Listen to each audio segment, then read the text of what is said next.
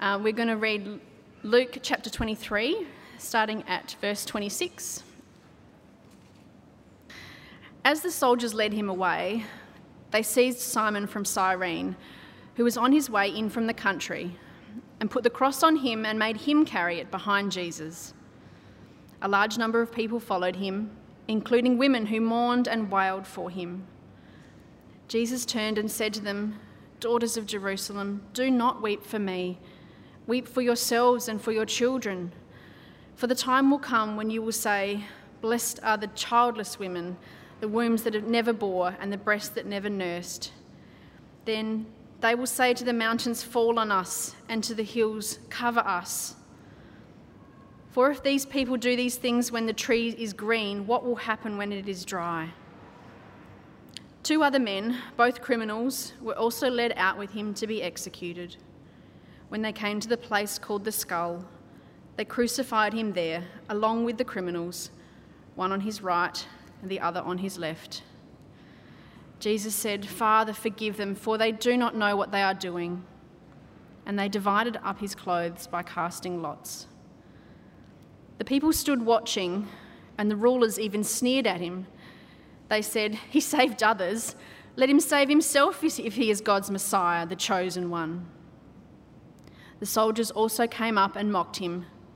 They offered him wine and vinegar and said, "If you are the king of the Jews, save yourself." There was a written notice above him which read, "This is the King of the Jews." One of the criminals who hung there hurled insults at him. "Aren't you the Messiah? Save yourself and us." But the other criminal rebuked him. "Don't you fear God," he said, "since you are under the same sentence? We are punished justly, for we are getting what our deeds deserve. But this man has done nothing wrong." Then he said, "Jesus, remember me when you come into your kingdom." Jesus answered him, "Truly I tell you, today you will be with me in paradise." It was about noon, and the darkness came over the whole land until 3 p.m, for the sun stopped shining, and the curtain of the temple was torn in two. Jesus called out with a loud voice, "Father, into your hands I commit my spirit." When he had said this, he breathed his last. The centurion, seeing what had happened, praised God and said, "Surely this was a righteous man." When all the people who had gathered to witness this sight saw what took place, they beat their breasts and went away. But all those who knew him, including the women who had followed him from Galilee, stood at a distance watching these things. Now there was a man named Joseph, a member of the council, a good and upright man, who had not consented to their decision and action. He came from the Judean town of Arimathea, and he himself was waiting for the kingdom of God. Going to Pilate, he asked for Jesus' body. Then he took it down, wrapped it in linen cloth, and placed it in a tomb cut in the rock, one in which no one had yet been laid. It was preparation day, and the Sabbath was about to begin. The women who had come with Jesus from Galilee followed Joseph and saw the tomb and how his body was laid in it.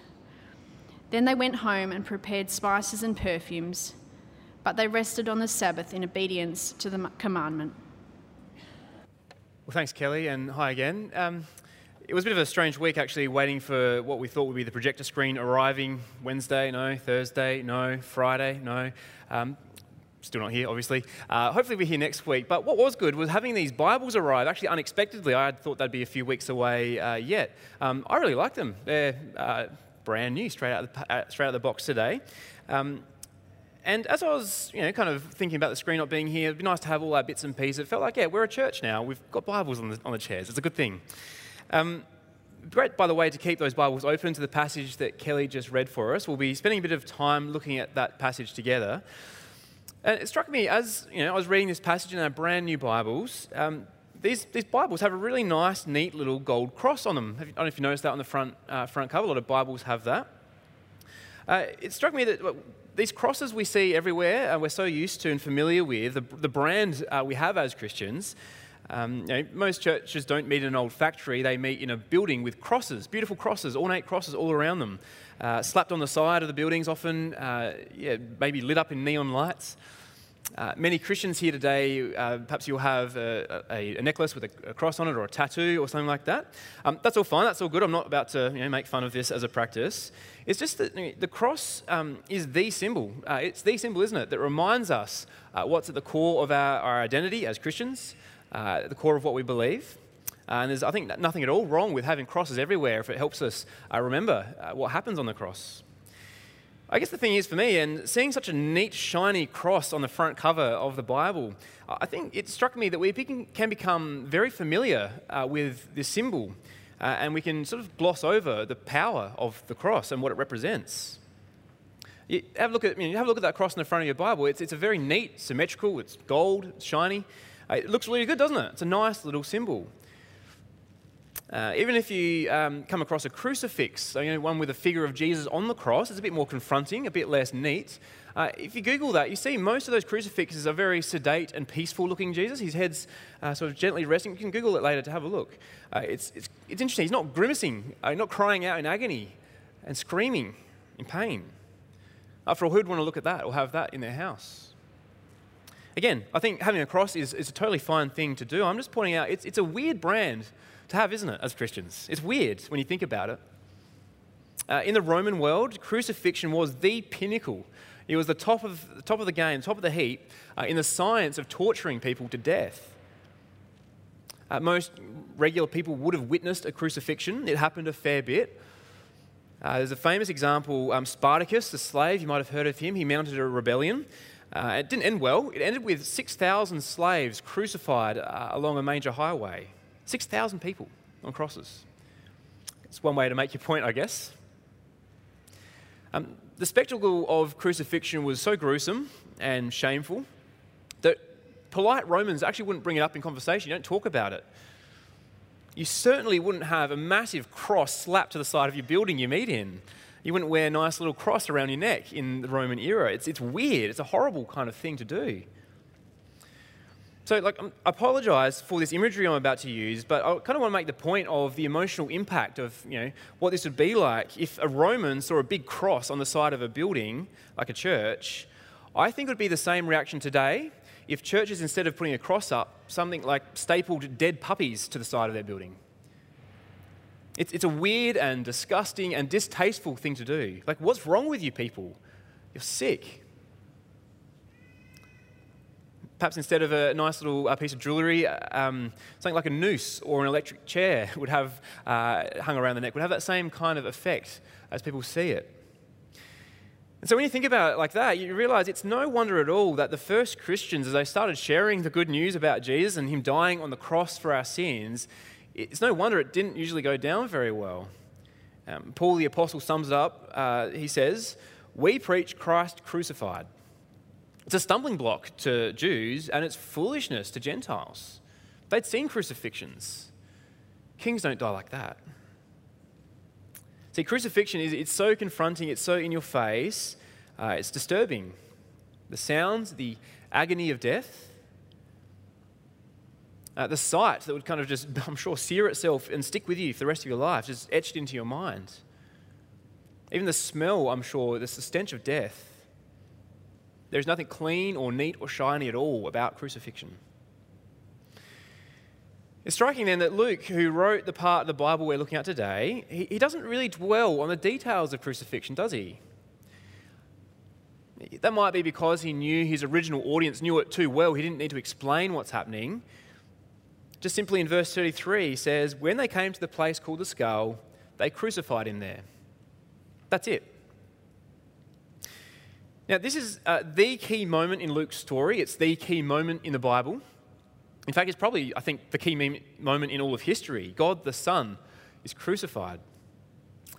And yet, as Luke gets us to this critical moment, he just tells us bits and pieces about Jesus on the cross, more about what he says, actually, than what he looks like or what he's feeling. I think what's going on here in this sort of scene that Luke paints for us is if it were a movie, the camera doesn't stay focused on Jesus on the cross that much. We know he's there, we can see it, but the camera kind of pans around. It focuses on the other people from one group to another, looking at their reactions. I think Luke's helping us see, alongside this critical moment in history, he wants us to see how people reacted and responded to this event. Because just as important as what happens with Jesus on that cross is our response to the moment. See, I think the cross reveals what kind of king and what kind of saviour Jesus is. But for us, I think the cross also exposes us and our reactions as we behold Jesus on the cross. We reflect on what that event means. It's well worth reflecting on, isn't it? So in our passage, we have a whole range of reactions, don't we? So let's just have a look at a few of them. I'm going to start here with Simon of Cyrene in verse 26. He's not really given any choice in the matter, is he? He's seized by soldiers and he's given the grisly task of following behind a man condemned to die, carrying his cross for him. It's interesting though, like a few chapters back in Luke, Jesus had told his disciples that if we want to follow him, well, his disciples need to take up their cross and follow him. Jesus' mission has always been about the cross, and the Christian life is actually the life of the cross. It's not about glory and comfort, but about humility and service and sacrifice. Just in this moment, all of Jesus' actual close disciples, they're nowhere to be seen. They've fled. So this random guy, Simon of Cyrene, is plucked from nowhere, and he ends up literally being that disciple following Jesus with a cross. The perfect picture for us of what discipleship looks like. Now, some of us here might actually be able to identify quite well with Simon. Perhaps you've been kind of quietly minding your own business, just going about life. Like Simon here was going the opposite direction. He was coming in from outside the city as the procession was going out. He's got nothing to do with this. He's just caught up in the wrong place, wrong time. Perhaps that's a bit like for you. For whatever reason, as you've been minding your own business, someone's dragged you along to church or perhaps just put Jesus on the agenda in a way you weren't expecting. Perhaps a parent has been bringing you along to church. And it's just something you've always had to do as a family. It's not something you've chosen for yourself, but here you are. Or maybe a friend or a spouse has sort of brought Jesus into your orbit all of a sudden. And now following Jesus, you're working out, it's costly. It comes with a cross. So it's easy to imagine that Simon, he couldn't wait to get away from this whole ordeal, right? Like he probably can't wait to get back to Cyrene, wherever that is. Wash my hands, get on with life, be done with this whole disgusting crucifixion thing. Have a think about this though. Luke, the author, he could have just said, the soldiers grabbed this random guy to carry the cross. Actually, he could have not even mentioned it. Who cares? Why does he tell us, not just that this happened, but the name and the place this guy's from? It's not just a random guy, it's Simon of Cyrene. Why that detail? I guess it could be that Luke has a great concern for historical accuracy, and that's just what happened, so he tells us. That could be it. Now, no one knows for sure, so there is some speculation here, but it seems very likely to me and to many others that Luke tells us about Simon and his name and where he's from because Simon went on to become a well-known Christian. So that Luke's first readers, the people Luke's writing this book for, they might know Simon. They might have at least heard of him as a leader in the church or a key disciple in those first few years of the church. And if that's true, I think it tells us that Simon probably stuck around. He saw the crucifixion and he was drawn to Jesus, perhaps because of how he died in such a dignified kind of way. Or maybe even Simon got to meet the risen Jesus a few days later, maybe both those things. And so perhaps if you can identify with Simon, you're sort of being roped into the Jesus story, or not of your own choosing, especially today if you don't also consider yourself to be a disciple of Jesus at this point. Firstly, thanks so much for being with us. We love having people coming, whether Roman guards have dragged you along to this morning or not. It's great to have you here checking these things out with us. Secondly, if that's you, please be encouraged by Simon's likely conversion story. Carrying a cross behind Jesus and sharing in his shame, for some reason it didn't put him off. Seeing Jesus crucified in pitiful and degrading circumstances, that didn't put him off either. Perhaps, in fact, it all convinced him that there is something so unique and so special about this guy that I should find out more. And we hope that you can stick around with us and do that too.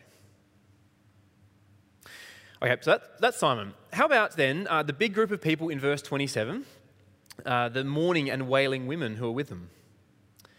Jesus talks to them, he calls them the daughters of Jerusalem. So it tells us these women, they're locals to Jerusalem. They're not like most of Jesus' followers who have come from the countryside out in Galilee or beyond. So maybe these women know a fair bit about Jesus. He's been making a big stir. And they're seemingly distraught that injustice is being carried out. This nice young man is off to die. There might be a mix of professional mourners in there as well. That seemed to happen. But this is the right response, isn't it, to seeing the crucifixion on its way? And grief and mourning as a good man goes to die unjustly. Now, notice what Jesus does. He at this point is probably near exhaustion after being beaten and flogged. He's a carpenter, right? He's used to carrying around heavy chunks of wood, but he can't carry his own cross. He tells us he's struggling. And so in this moment, he uses his precious breath and his energy to speak one last time to the women in the crowd. These good people sad about his death. Verse 28. Daughters of Jerusalem, do not weep for me. Just be a couple days. I'll be back. It's fine. Feel good. Doesn't say that, does he? Daughters of Jerusalem, do not weep for me. Weep for yourselves and for your children. For the time will come when you will say, blessed are the childless women, the wombs that never bore and the breasts that never nursed. Now, this is a stunning moment, I think. With his last public speech, he tells his own funeral procession to mourn for themselves. It's startling, isn't it? And why would he do that? Well, Jesus here points them to a future time of disaster, a time of God's judgment. His point he goes on to make, I think it's, where is it? Sorry, I lost my spot. Verse 31, about the trees being green and dry. His point there seems to be, if this is how Jerusalem treats God's own son, their hearts are certainly not going to be prepared for that day, the day of God's judgment. So in great kindness and with compassion, Jesus speaks to those most likely to listen. He says, spare yourself from that terrible day. See, the theme of God's judgment hangs very large over this passage. As it turns out, about 35 years after this event in AD 70, Jerusalem and its temple was completely destroyed by the Romans, torn down. It was violent and there was an unbelievable slaughter. History actually suggests that the Christians who were living in Jerusalem, they knew these words of Jesus. They knew he'd warned of this great day. And they fled Jerusalem as the Romans were on their way. Christians were generally spared and were able to spread the gospel further, knowing that Jesus had warned them. But ultimately, the rest of Jesus' teaching points out it's not just that day he was speaking of. There is still a day to come for all of us, where we will each stand before God, our judge. When we're faced up with his holiness and made aware of our own shortcomings, I suspect we'd rather sort of crawl up in the fetal position and have hills and mountains fall on top of us and cover us from his holiness. And the way that we'll prepare for that day, as we see in a moment, is like the Christians who fled from Jerusalem. It's to flee, but this time is to flee to Jesus. To flee to Jesus. This whole business of the cross is all about saving us from that day. And so if you can relate with these women, we admire Jesus, we think he's a great and wonderful teacher. We can imagine our own tears on that day if we were there.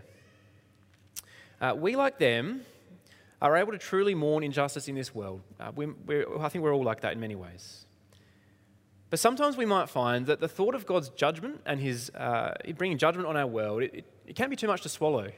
We don't like to think about it. Yet the urgent message that Jesus had, the final thing he turned to say to the crowds, is to point out, you need to be ready for this day of reckoning.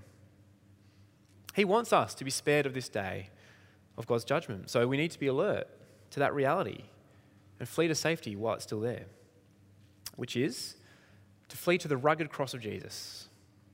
And more on that in a second. For now, let's keep moving as Luke keeps panning the camera around the cross, and he brings us to the Roman soldiers. These men are under orders. They're just doing their job. I imagine this is not their first crucifixion. It's kind of part of the parcel, perhaps, for them. Can you imagine, though, the psychology of someone who this is their day job? How desensitized or lacking compassion would you actually have to be to get paid each month to do this? Just imagine, though, being one of these soldiers stationed in Jerusalem, and after what's a pretty normal week for you, being a thug and basically a part-time executioner,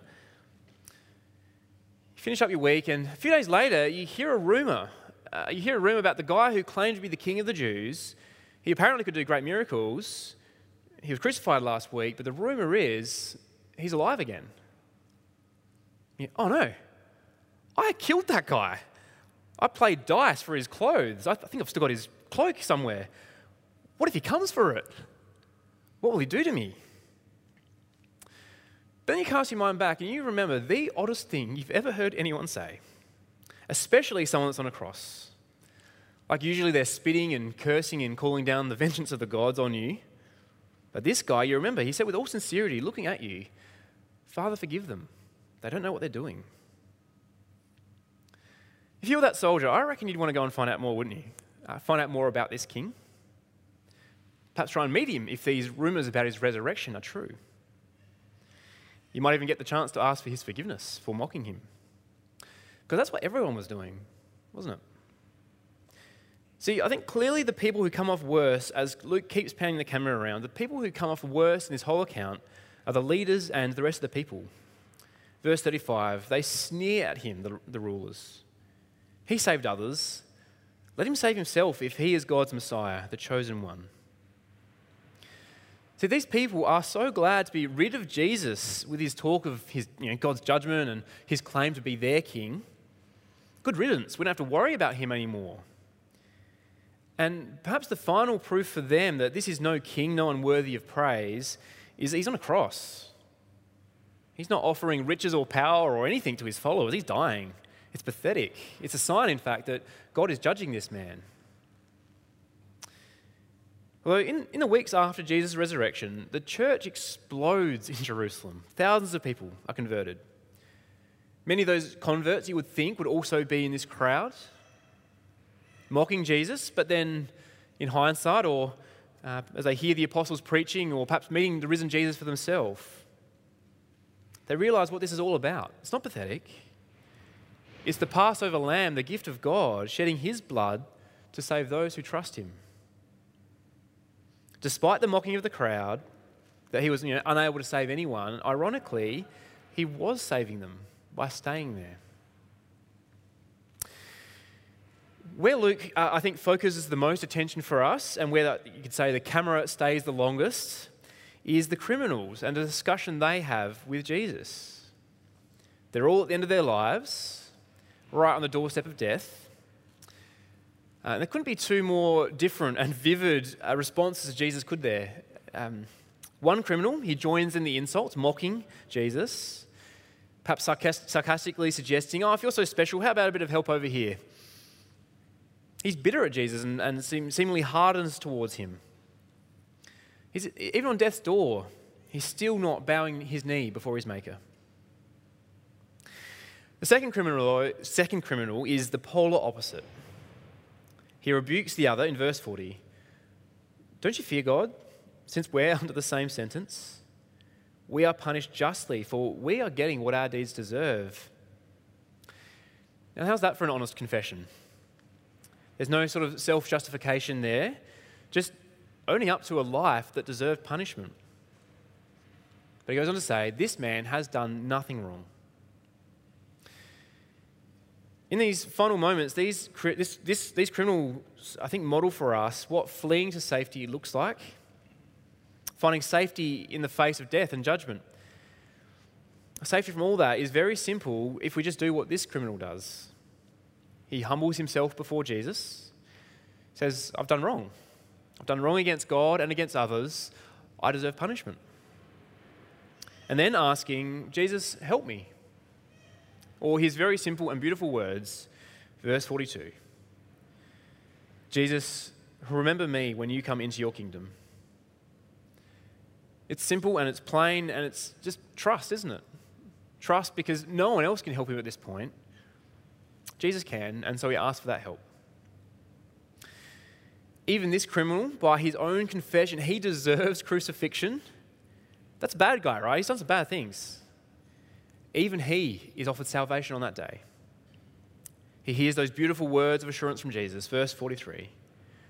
Truly I tell you, today you will be with me in paradise. It's wonderful, isn't it?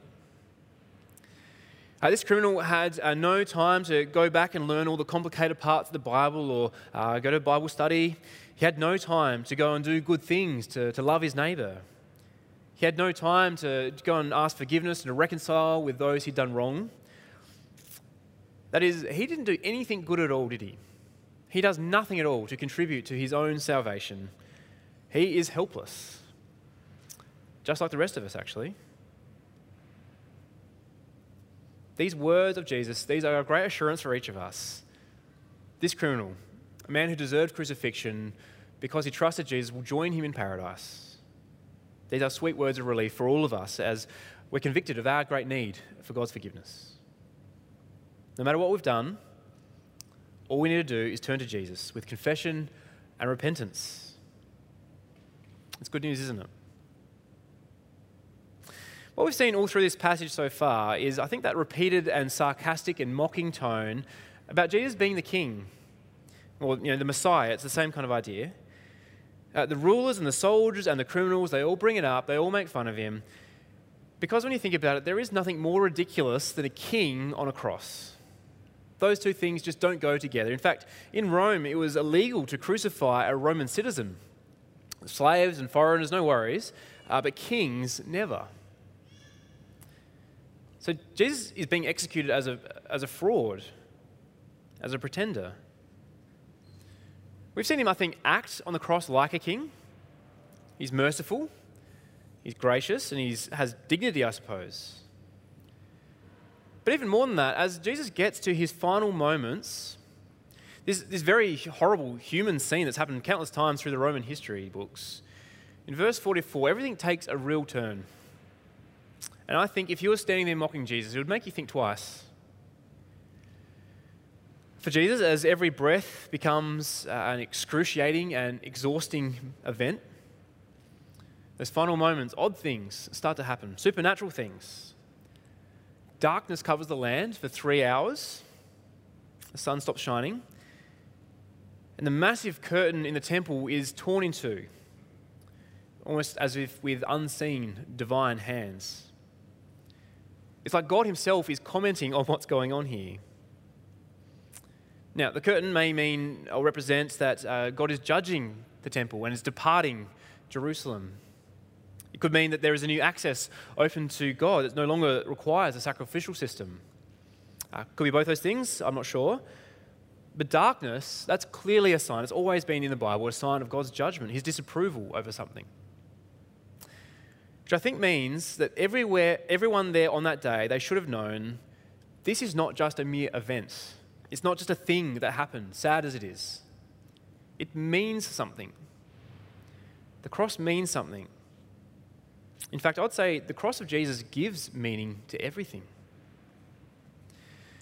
All through Luke's book, his account of Jesus' life, he's shown us time and time again that Jesus is fulfilling long-standing promises and prophecies, that God would send a king and that king would save his people. He would carry their sins and he'd be crushed for God's people on their behalf. When you read the Old Testament, you realize the cross has so much meaning. Without the Old Testament behind it, it's just an event. But the rest of the history of the Bible and God's promises shows us this is a moment of great fulfillment. Today I thought, we've got brand new Bibles on our pews. Let's use them a little bit. I thought we could go back and look at one of those passages, some 700 years or so before Jesus, from Isaiah 53. Now, I've got my page number right. Isaiah 53 is 1109. 1109. Isaiah 53.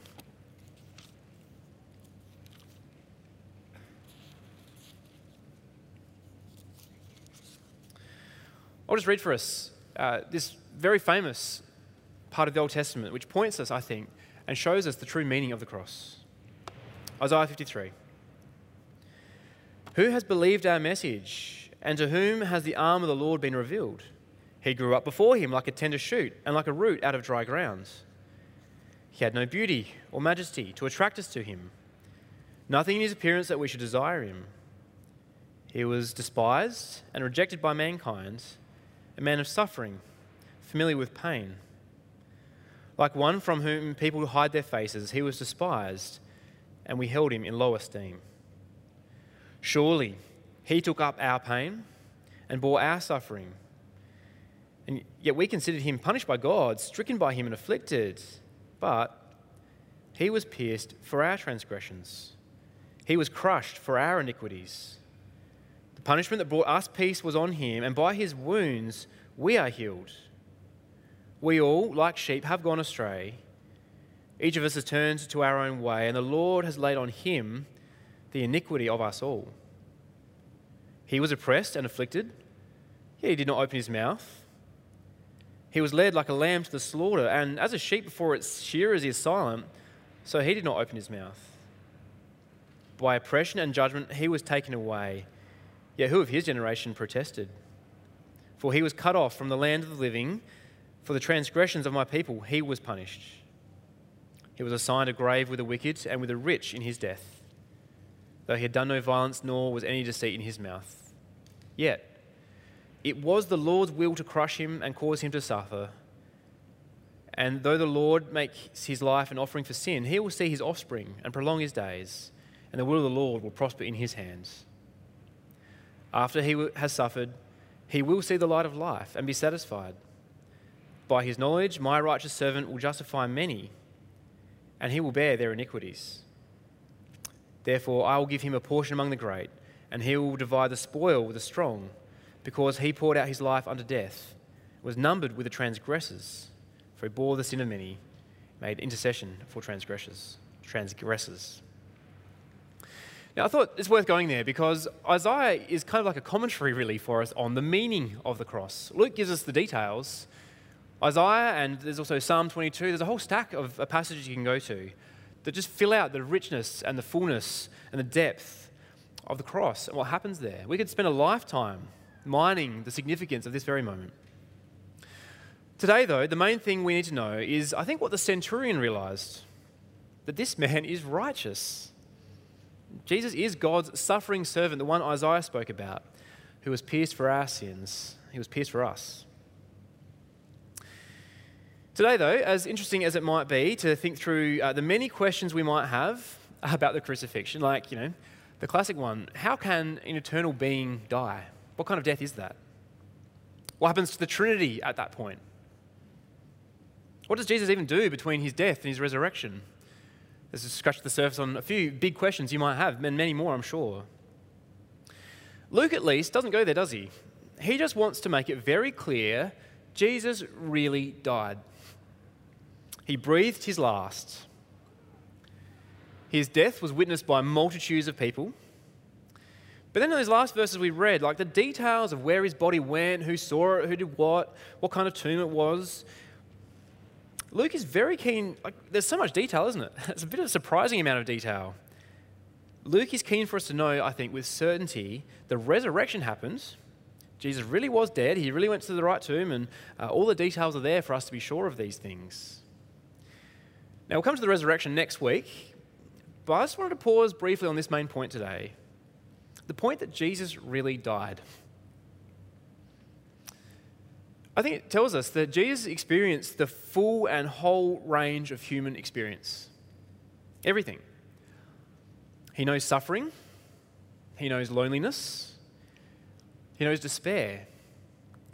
He even knows death, the most horrible of all experiences for any of us. I hope that very simple truth will be very dear to each of us. Jesus knows suffering better than anyone. So in those moments as we turn to him, when we ourselves are walking through grief or suffering, we can be 100% sure he understands, he knows, he's with us, he cares for us.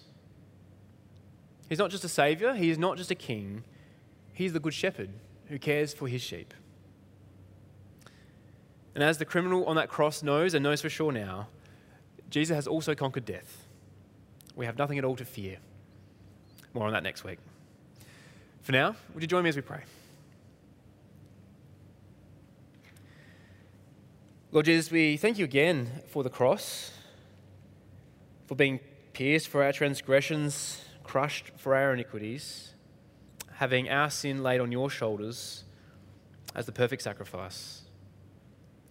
Please help each one of us see and know the true power of the cross. Help us not to get over familiar with the story or what it means. Instead, help us each come to your cross to praise you, to thank you, and to find forgiveness and help from you. Please help us to trust in the promise that you have conquered death, that you invite us to be with you in paradise, and help us now to live for that day. Amen.